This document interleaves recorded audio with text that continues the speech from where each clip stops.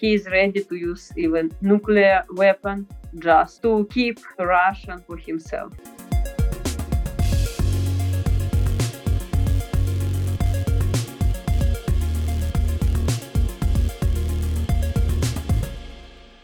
Greetings and welcome to Kickback. This is Matthew Stevenson, and I'm glad to say that today we're going to be continuing our special series on Kickback, in which we feature experts on corruption, anti-corruption, who can speak to the current war in Ukraine, Russia's invasion of Ukraine, and how that catastrophe relates to issues of the fight against corruption. In today's episode, I'm delighted to be joined by Oksana Nesterenko, who is an associate professor of law and the executive director of the Anti-Corruption Research and Education Center at the National University of Kiev-Mohyla Academy. Oksana, thank you so much. I know this is a very difficult time for you, your family, and everyone you know back in Ukraine. So thank you very much for taking the time to speak to me today on the podcast. Thank you, Matthew. It is my pleasure to be here. Perhaps we could start our conversation by you telling me and telling our listeners a little bit more about you and your background before the current crisis, which we're going to talk about in a moment. I know that you're one of the leading academic experts in Ukraine who focuses on issues of corruption, anti-corruption. So you can say a little bit more about your interest in that topic and what kinds of work you've been doing, both as an academic researcher, but then also as an advocate on the fight against corruption in Ukraine. Yeah, I'm an expert in how you mentioned anti-corruption, particularly I focus on whistleblower protection, freedom of information, government transparency and government accountability as well, and anti-corruption policy. In fact, the last years I was conducted numerous research in this field and also developed law on whistleblower protection in Ukraine, access to public information, and other related laws. And also, actually, I teach the course in public information, constitutional law, and I do some advocacy for draft law that I was drafting. Yeah. Great. So I want to ask you a little bit more, maybe a little bit later in the conversation, about some of the things that you've done on anti-corruption reform. But obviously, the thing that's the foremost of everyone's mind right now is the war, which is obviously very upsetting. It's caused enormous human suffering and loss of life.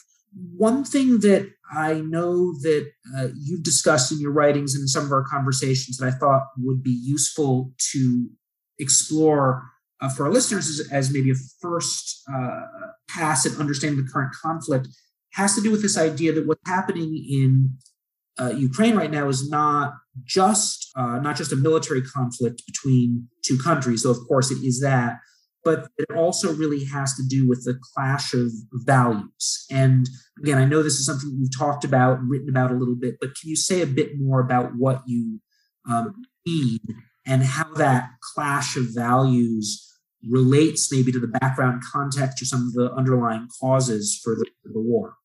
Yeah. In fact, yes, I couldn't agree more. Yeah, it's war about values. Why? Because Putin regime is authoritarian regime that needs to be authoritarian regime because corruption. In fact, it's how I mentioned kleptocratic regime. They use all sources that actually belong to Russian society for just a small circle, for their own circle, Putin family and people who are around him. And in fact, that is why they needed to eliminate all political rights like freedom, press, expressions, like associations, like no any free media in Russia. Yeah, how we see no free market, like anything. And at the same time, Ukraine is liberal democratic country. Definitely, Ukraine has very high level corruption. That is like Ukraine needs this kind of think tank like mine, Anti-Corruption Social Education Center. But we have free election, we have free media, our freedom of information are protected. We have very high level transparency and accountability of Ukrainian government. And in fact, it's a big threat for Putin regime. Why? Because Ukrainians and Russians have the similar cultural, historical background. A lot of Ukrainians speak Russians, and in fact, when Russians will see that there's a similar people don't suffering from dictatorship and have free election, can elect any leader, they can fight for their rights. The government is accountable. They have a very high level of transparency. They just think, okay, so what we need to do? And you know what is the answer? You just need to eliminate dictatorship. So this is really very annoying issue for Putin. Actually, he is not first, like any strong country, it does not matter, liberal country or dictatorship. If they see other model around this country, they would like just to move border. Like you remember, US fought very seriously with any communistic regime around the United States, because in this way they protected like free market, from communist regime around. And at the same time, Putin wouldn't like to see any democratic regime around Russia in the region, because it's really a threat for him. So, and because really he tried this long period of time, he tried to control Ukraine, took over Ukraine. Finally, he failed. Like if you talk, he tried to influence using like political tools and actual corruption as well. He just got some Ukrainian politicians, but finally he failed. So, and only one way that he considered that is like real war. So that is why I call this war, it's war for values, and even not for values like in Ukraine, but in regional and maybe even in the world. Because for some dictators around the world, it would be very like example. Okay, you can use your army to stop any democratic reforms, in another country. So it can be very serious threat for democratic values around the world, even not only in Europe. So that's fascinating. It's very helpful. I hear you, in addition to making the general case that this war is really a war about values, making a couple of intriguing and provocative claims that I want to explore a bit more. So one is that it's not just that this is a war about values in the sense that it pits a corrupt authoritarian dictatorship against a country that, while still not a perfect democracy and still not free for corruption, is basically a liberal democracy. It's that, but it's not just that. You also suggested that this clash of values was a reason for the war. It's not just the war is in fact a conflict between an authoritarian country and a democratic country, but that this divergence in values, this divergence in paths between what would otherwise be these very similar countries of Russia and Ukraine is a cause of the war. And you made a second claim, which is related and also very interesting, and it relates to your field of expertise and mine. And that's that part of this threat, this cultural threat that Ukraine's democratization posed to the Putin regime had to do with corruption.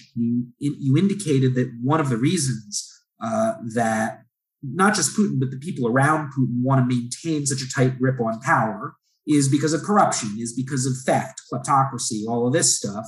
And I don't want to put words in your mouth, but there seemed to be this suggestion that more than necessarily ideology or lust for power for its own sake, there was this idea that Ukraine's democratization might inspire forms of liberalization in Russia that would be bad for corrupt actors. So in this sense, corruption isn't just a side note to the current war. It's actually pretty central to understanding what's going on. I'd love to unpack that and explore both of those claims. Let me start with the first one.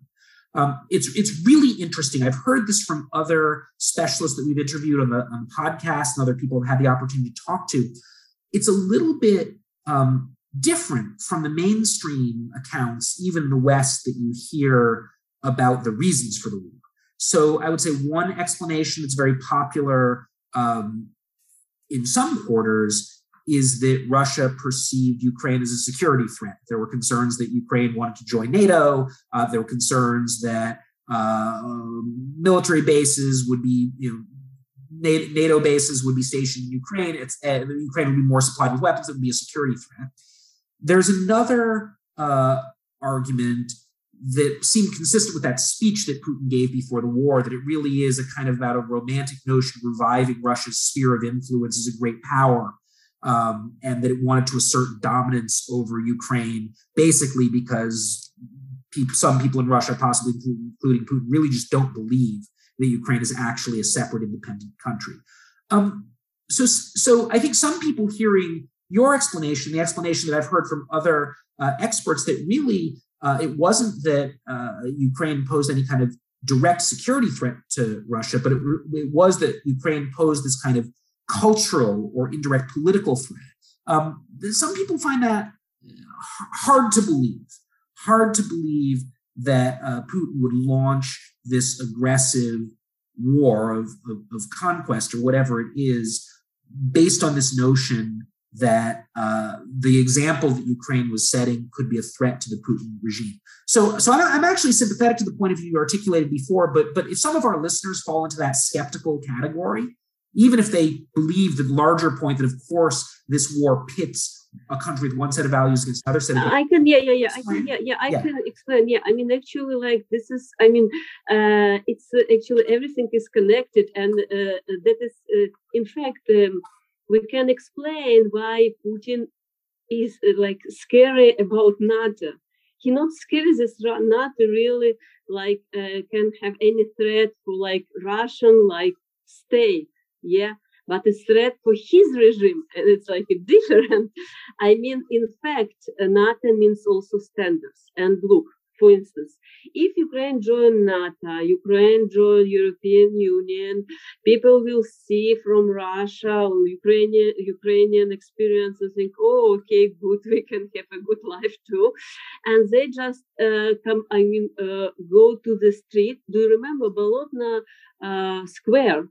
It was like revolution. I mean, actually, and just in a couple of years, we had their own revolution again in Ukraine. So, and Putin understands very well. If people in Russia inside again created new Bolotna Square, and at the same time, some Ukrainians would like to help them.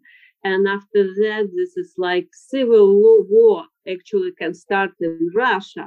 In these circumstances, really NATO can say, okay, maybe we need to help, maybe not. But the point is, the threat is, he thinks that if NATO will be so close to his board and something happen inside Russia, and it definitely will happen because they will see some people like the next border have like better life, free life. I mean, they really in these circumstances he really think about threat from NATO, but not for Russia, because actually for Russia it's a good be even a part of NATO. It's a good to have free market, freedom of information, etc., etc. This is, like sign of liberal democratic like regimes.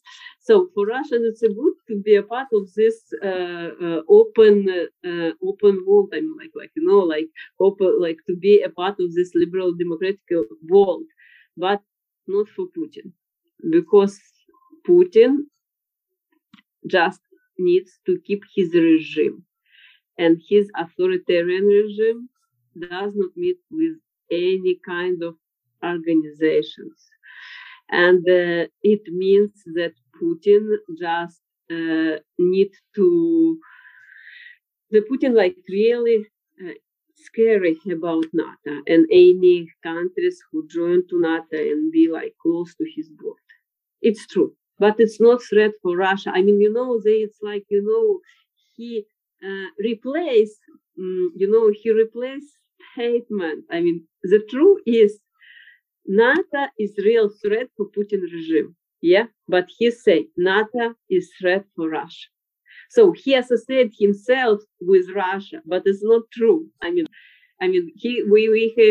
have just associated him with person who destroyed Russia. It was it's still even rich country, but all sources just used for his own circle, to buy very expensive assets. How we see.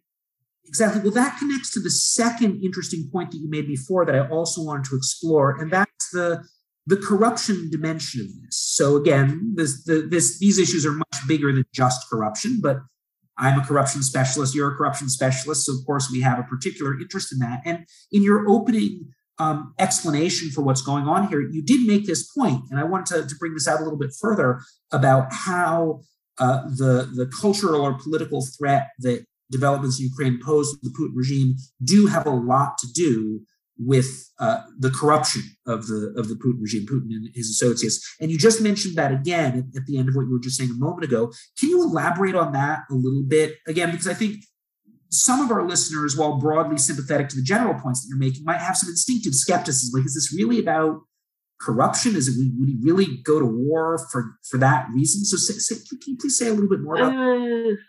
Yeah, it's not in fact, look, the Putin really, it's parallel process started in Russia 20 years ago.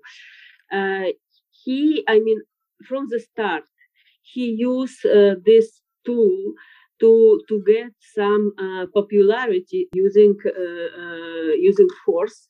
Yeah, we remember Chechnya, after the Georgia, and why? Because actually she used some statements that came from political science. It's true that any society that goes through poverty when institutions are weak, what they need? They need some big idea. Yeah, the big idea about big country. And if you wouldn't like to work on prosperity, economic prosperity and development, and you just would like to still assess all sources for yourself, you just need to create big idea for society. And in fact, he started to use this from start when he has become a the president of Russia.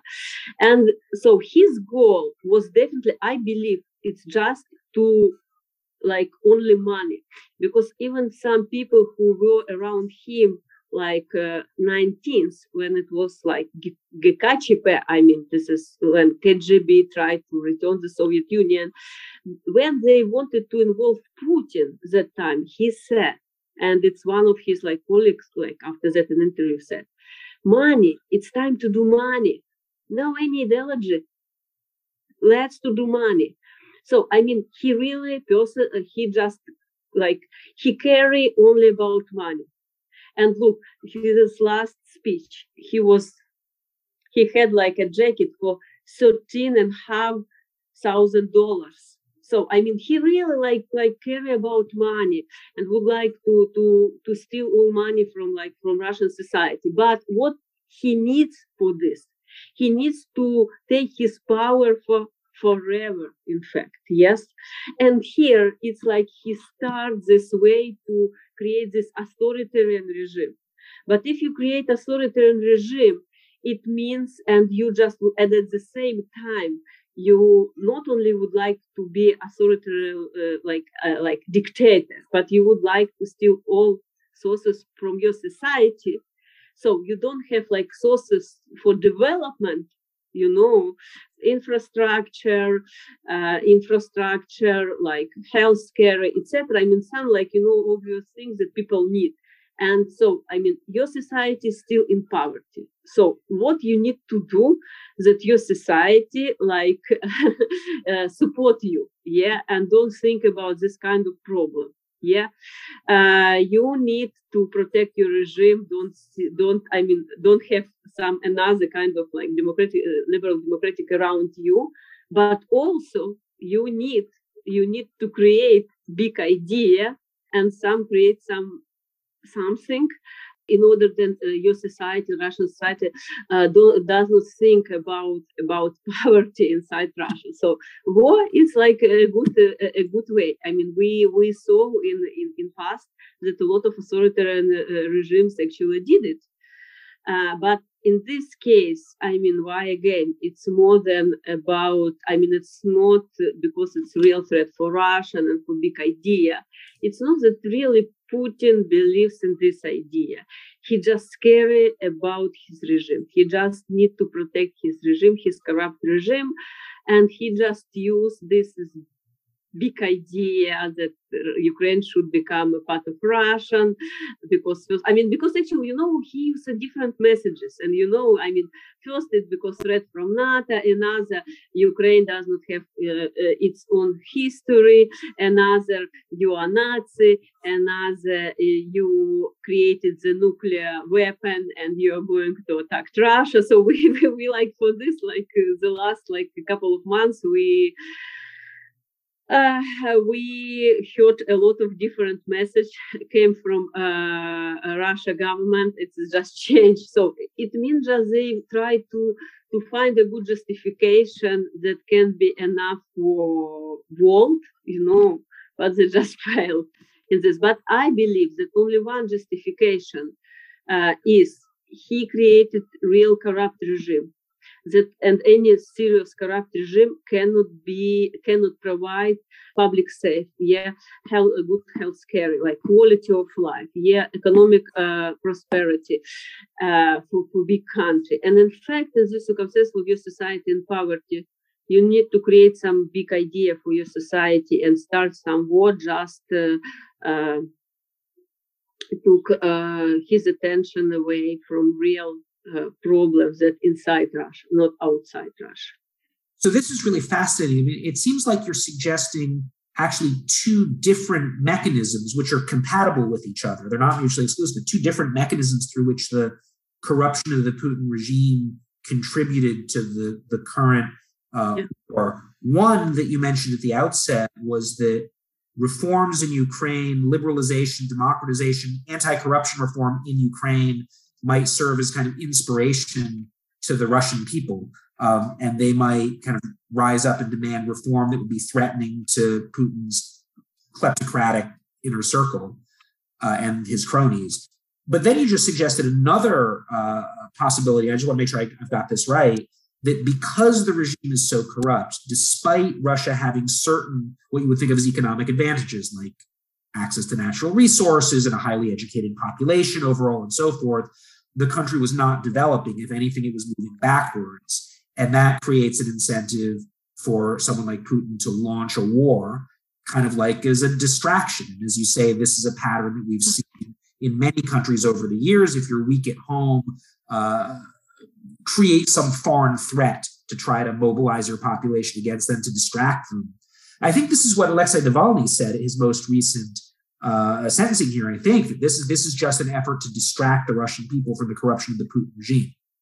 Yeah, and another very interesting point. When we discussed with my colleague, he also mentioned, I mean, it's not my idea, but obviously he's right. And actually, Putin corrupt regime does not need development. I mean, why? Because it means middle class, but any middle class asks for something more than money, and good quality of life. They ask for freedom of media. They ask for freedom of associations, They ask for free election, because I mean, any like developed society, I mean, like where we have like strong middle class, wouldn't like to see one guy like 22 years running country. I mean, even even if we take a look at the history, we will see like 22 years. Come on, even kings didn't run like so long. So I want to ask you all now about something that's a little bit different, but I think it's related, and that's developments in Ukraine, specifically on the anti-corruption side, in the lead up to the current war. So President Zelenskyy is now internationally famous for his inspirational leadership as a wartime president. But of course, as you know well, and as I have learned from Ukrainian friends and colleagues, President Zelenskyy, a former actor, initially ran for president very much on an anti-corruption platform. He named his political party after his TV show that was all about an ordinary person who's trying to clean up the corrupt system. That was very much his agenda. From talking to you and other Ukrainian friends and colleagues over the last several years, it sounds like progress has been uneven. Some people give Zelenskyy some pretty high marks for making progress. Other people I know in the Ukrainian anti-corruption civil society community are very critical about his close relationships with his own oligarchs and certain reforms that installed and so forth. I'm curious, especially in the context of this idea that the Putin regime may have viewed developments in Ukraine as a serious kind of political or cultural threat. Your assessment of two things that are related but not exactly the same was how much progress was the Zelenskyy administration making on this corruption, anti-corruption issue? To what extent was his administration following through on the idealistic campaign that he ran? And the second question, which is related to that, is how much did that specifically, the fact that there was a Ukrainian president who made anti-corruption and fighting the oligarchs, or at least certain oligarchs in Ukraine, how much did that specifically worry Putin and the people around him? What really people need to know about us, like experts, yes, that definitely we would like to see like real anti-corruption reforms, and definitely like we would like, and if Zelenskyy, like he promised a lot of things, he should have followed these things. And the problem was that finally when he was elected, we saw that his direction, not like before when he was a candidate for president. And definitely like he did something, but at the same time, we like a civil society, we needed to push him, and we push him seriously. And in fact, like any politician, Zelenskyy definitely is a politician. Yeah, he needed, to took an account opinions all stakeholders, and because oligarchs had serious power, he just tried, how I see from right now, try to play with like different types of stakeholders, with civil society, with oligarchs, like etc. etc. And in fact, like we cannot say that actually he really like he was against reforms, like Putin, but he just tried to be like a sneaky guy, like any politician, first of all, like in this kind of countries like Ukraine. But anyway, we had progress with Zelenskyy. When Zelenskyy became a president, the first law in Ukraine and then post-Soviet Union countries on whistleblower protection was adopted. Actually, like I was so angry. I was the author of this draft law, but I was so angry because this law protects only like whistleblowers who speak out about corruption, but other whistleblowers needs to be protected as well. But at the same time, it's really strong law. We really was angry on Zelenskyy because this is anti-corruption prosecutor office. He just didn't have so much to he didn't want to push this as a new election. And like, I mean, like, because it's different. I mean, we have a lot of really corrupt guys and like different interests inside Ukraine. And Zelensky, he understood. I don't know, but he understood that he needs, to talk to everyone and find some balance, because if he didn't find this balance, he would be eliminated. Some guys, I believe. I mean, not like a real, like somebody like kill him, but I mean, like a politician, he can, have a serious threat for his like future, and that is why I believe that we had this dance, different kind of dances, and our anti-corruption reform were not easy, and we really pushed him, but if compared with Russia, it's totally different. I mean, in Russian, like everything.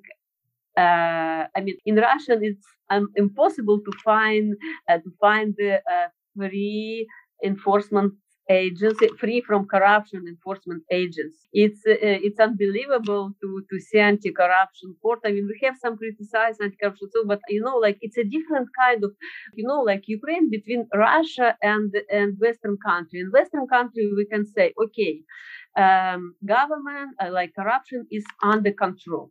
In Ukraine, we cannot say that corruption is under control. We can say we still have a lot of corruption in different areas, and we still need to work hard to complete all this anti-corruption reform. But in Russian, it's even like never happened. If you run your business in Russian and you don't just give some bribes to some prosecutor office, you're just going to have very serious problem for your business. You remember this is Magnitsky case. I mean, no any justice. If you just against government, it means you're going to just be killed. It's all. It's like corruption in all levels. I mean, and we had in Ukraine like 20 years ago. Right now, it's impossible.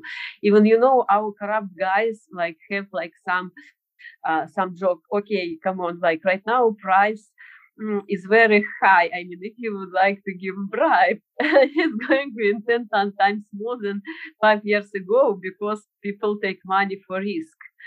In other words, we have progress in anti-corruption reform compared with Russian. So it's totally different level.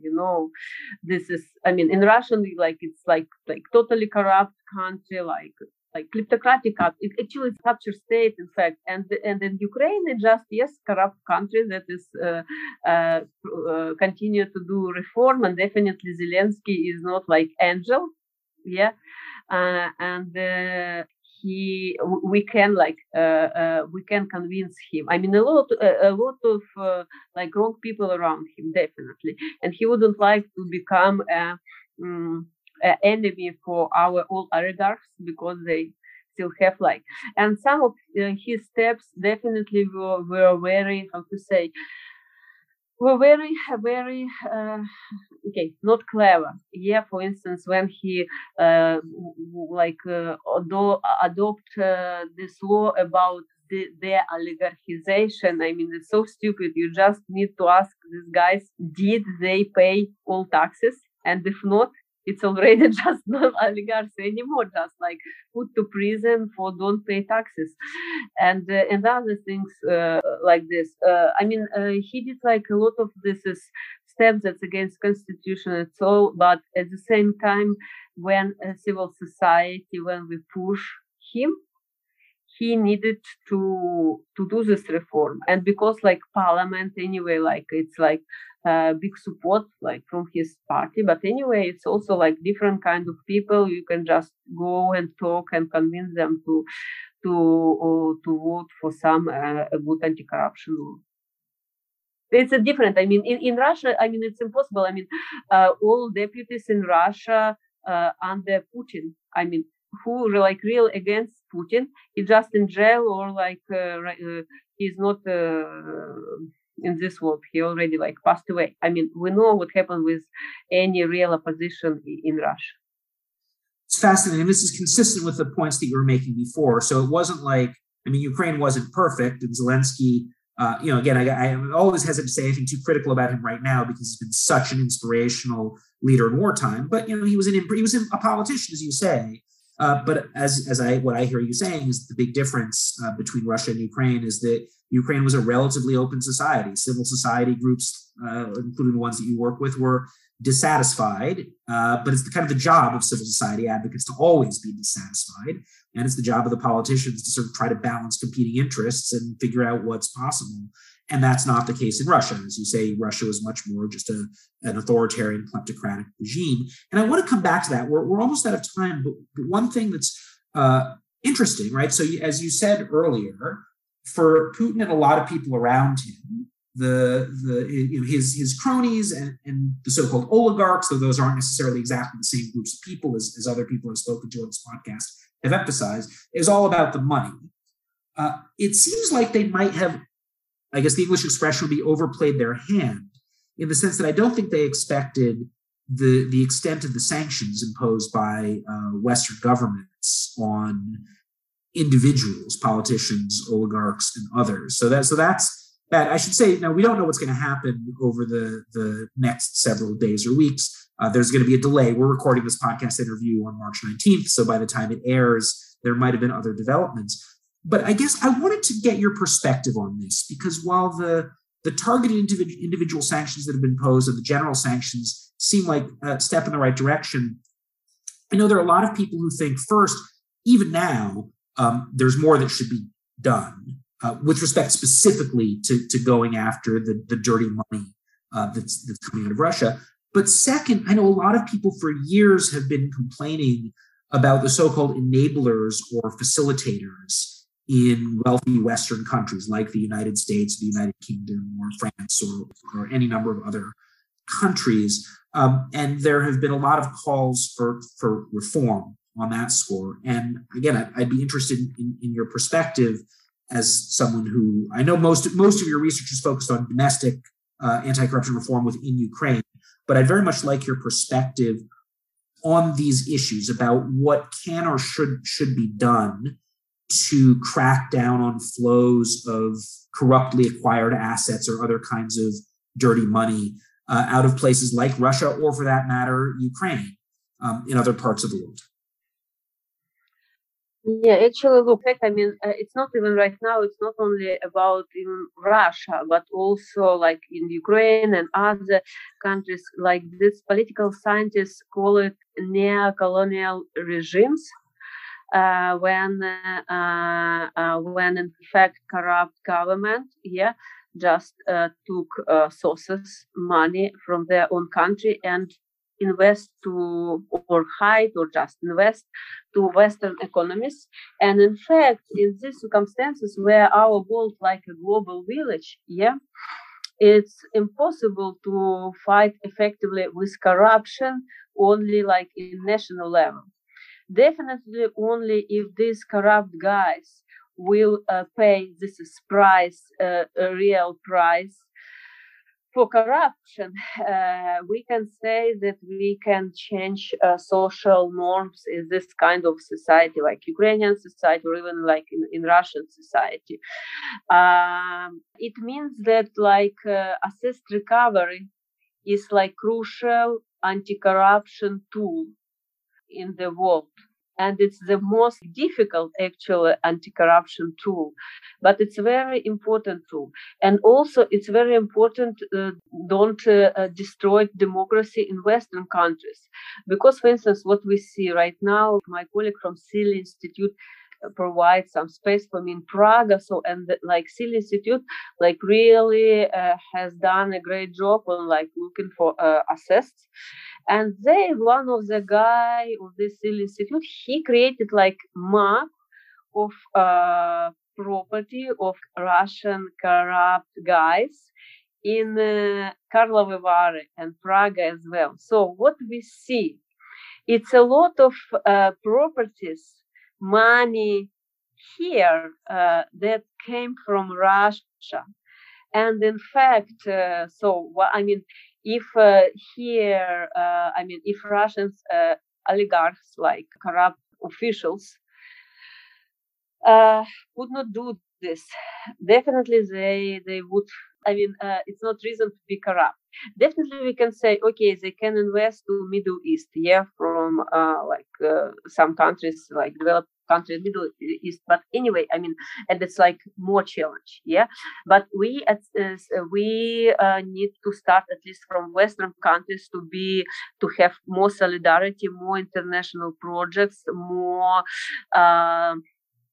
more international government initiatives to really stop this money laundering in Western countries, because it's not only about like how to prevent corruption in Russia or Ukraine and stop war, in fact, but also it's not, because I mean, what we have right now, for instance, even in the United States, a lot of Russian money, and this is Russian money actually undermine like US democracy. I mean, it's still strong, but anyway, it's a big challenge for American democracy. This corrupt money undermine like democracy in Western countries, I mean, European Union countries. And actually, this is money right now does not give some more even strong sanctions for Russian regime. So, I mean, like everything is connected, like I mentioned before, like Russians, oligarchs, like officials, stole money from Russia in Western Europe. After that, use this money to undermine European and US institutions. After that, to save this money, started war with Ukraine. After that, they become even more crazy because sanctions, and they just would like to do what they want, because like they see that they going to lose this all money. And this is great case. This is one of the boat, very like expensive, like $160 million. There's a friend. This is boat was belonged to one of the Putin's friends, and they actually tried just to destroy that boat before that boat was arrested. Like, could you imagine $160 million, and just they didn't want that this is going to like be arrested. They wanted to just destroy this boat. It means this is kind amount of money. How many they can do for Russian people for this money? Just price of one boat. And we know that right now it's already arrested like 7 of this kind of boats for this kind of price. And in fact, we can see, in fact, because, Transparency International did a lot to push some government to be more serious about this is laundering money, and UK as well. And, before European governments didn't they don't have strong legislation just to think about this. They need to stop this as dirty money to their economies. And right now we have this war. It's like everything connected and everything. In fact, they thought, okay, money is just money. Money don't smell, and finally it smells very bad. Because it's thought, okay, it can be a good investment to our economy. Okay, it's a good, but right now this is regime like not under control, and everyone is suffering in Europe. I think those are some really important points, maybe a great note on which to end our conversation today. You've been very generous with your time, but I'm glad that you emphasized the extent to which all of these different issues are connected. I think that's one of the things we're trying to explore in this podcast series, to get a better understanding of these different issues that might not seem that closely connected really do interrelate. And I also think that point you were making near the end is really important. That what's happening right now with the war may be getting at least some governments in the West and elsewhere to take these issues more seriously. I'm very hesitant to talk about anything good coming out of this horrible tragedy unfolding in Ukraine, but maybe finally people are beginning to appreciate the extent to which that failing to address these kinds of issues, and the role of Western governments and Western institutions in enabling this kind of behavior actually does have a very important connection with the violence and destruction that we're seeing right now. I think it's a really, really important message. Thank you so much. Thank you again. I know it's a very hard time for you, for all Ukrainian people, and it's really great that you're able to be able to join me on the episode today and share some of your expertise and insights with our listeners. Yeah, and can I make the last point about? Of course, I didn't need to end before you're ready. Please continue. Yes. Yeah, right now this is war. This is war. We see, like, I mean, before we discussed it, price of corruption, it's like poverty, but right now we see that real price of the corruption is war. Real war, like thousands of deaths, infrastructure destroyed, etc., etc. And start from beginning, the root of this is money. Some person and people around like this person who just understood they don't need some money to steal some money. They can keep all country, create state capture. And after that, they believe that all country can belong only to them and for forever. And finally, the war, it was only one solution to continue to keep this power.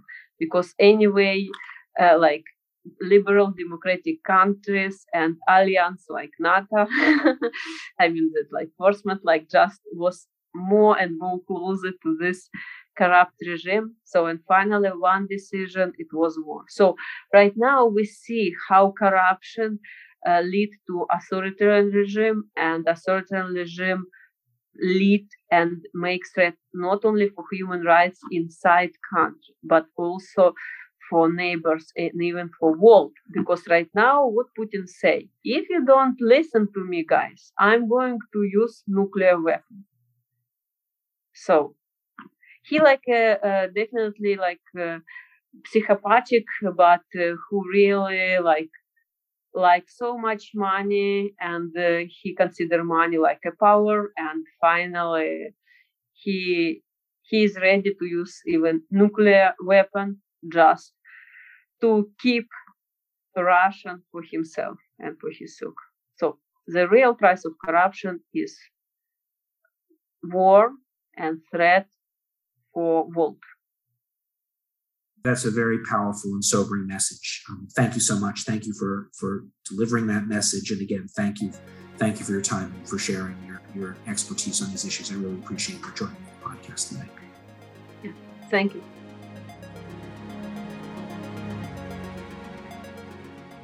That's it for today. Thanks for listening. Our special mini-series on Ukraine will continue throughout the next weeks. If you want to learn more about Oksana's work, check out the show notes, and also use the timestamps in the show notes to navigate through the episode. If you want to support our podcast, please share this episode via social media. To stay updated, follow us on Twitter under @KickbackGAP. As always, Kickback is a joint production of the Interdisciplinary Corruption Research Network and the Global Anti-Corruption blog. It is produced by Niels Köbis, Matthew Stevenson, Jonathan Kleinpass, and me, Christopher Starke, with assistance by Amy Assad and music by Kerhan Golkar. Stay safe, everyone. Until next time.